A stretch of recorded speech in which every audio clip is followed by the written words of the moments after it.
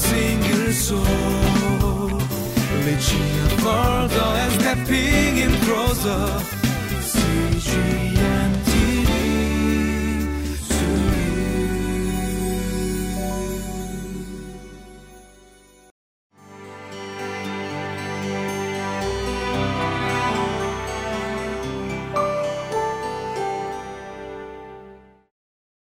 Welcome to Living Life. Does size matter?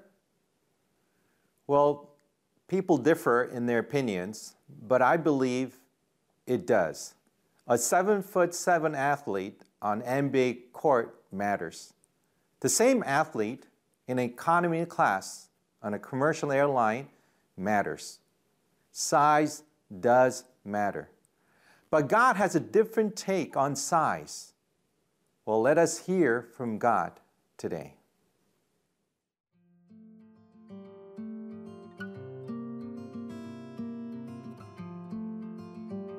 Deuteronomy chapter 24, verses 14 through 22.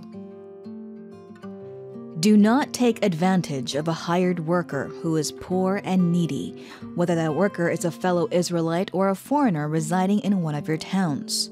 Pay them their wages each day before sunset, because they are poor and are counting on it. Otherwise, they may cry to the Lord against you, and you will be guilty of sin.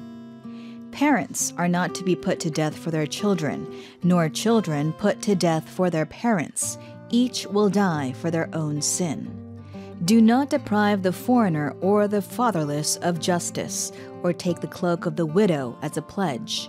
Remember that you were slaves in Egypt, and the Lord your God redeemed you from there. That is why I command you to do this. When you are harvesting in your field and you overlook a sheaf, do not go back to get it. Leave it for the foreigner, the fatherless, and the widow, so that the Lord your God may bless you in all the work of your hands. When you beat the olives from your trees, do not go over the branches a second time. Leave what remains for the foreigner, the fatherless, and the widow. When you harvest the grapes in your vineyard, do not go over the vines again.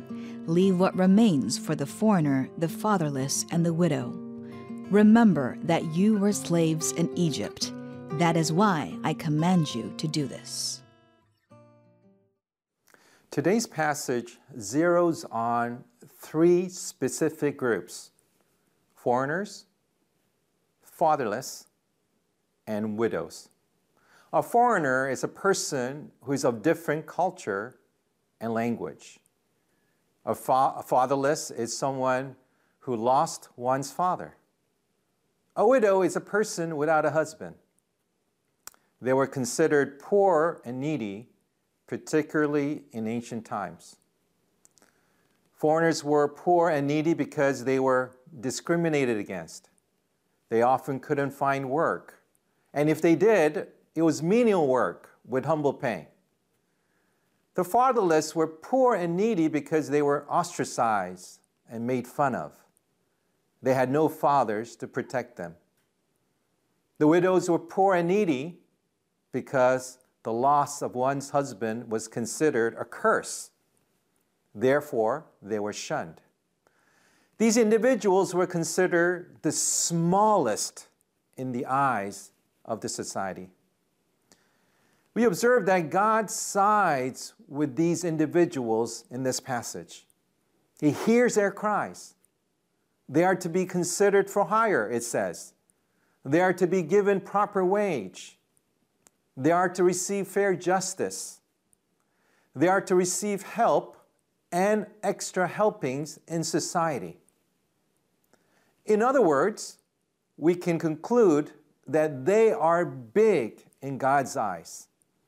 Does size matter? Absolutely. While people saw them small, but God saw them big. Therefore, God pulls out all the stops to protect them and to cheer for them. In fact, He fights for them. Therefore, we as God's people need the same eyes towards those who are foreigners, the fatherless, and the widows. How about you? Is there a part of yourself that is considered small? Has it led you to be in shame and pain? Well, the good news is this, that God has declared what is small in man's eyes as big in his eyes. Isn't that a wonderful news? So be encouraged today, for God defends the small of the smallest, and he fights for the weak of the weakest. Here's a question to consider. Are you labeled as small in life? How has it hurt you? Let's think about those questions.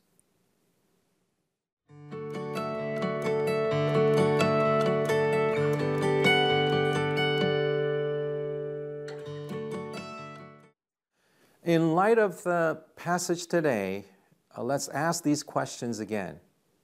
Am I labeled as small in life? If so, how has it hurt me? These are questions to think about.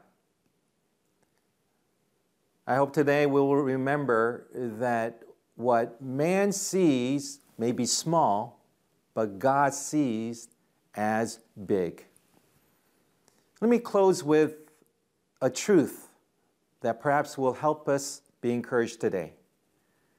To the degree how small you are in people's eyes is the degree how big you are in God's eyes. Allow me to repeat that. To the degree how small I am in people's eyes is the degree how big I am in God's eyes. Let's close with prayer. Heavenly Father, we want to thank you that your eyes are different than our eyes. While we see things small, you don't see it in those terms. We thank you that you are for the weak and for the small. And when we are weak and small, in those special moments, that you see us big, and you defend us and fight for us, and you help us and cheer us on. And that's the God we believe, and we want to thank you. In Jesus' name, amen.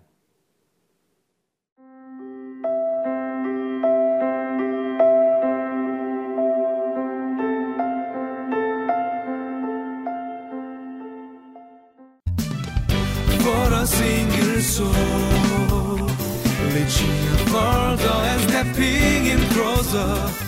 CGN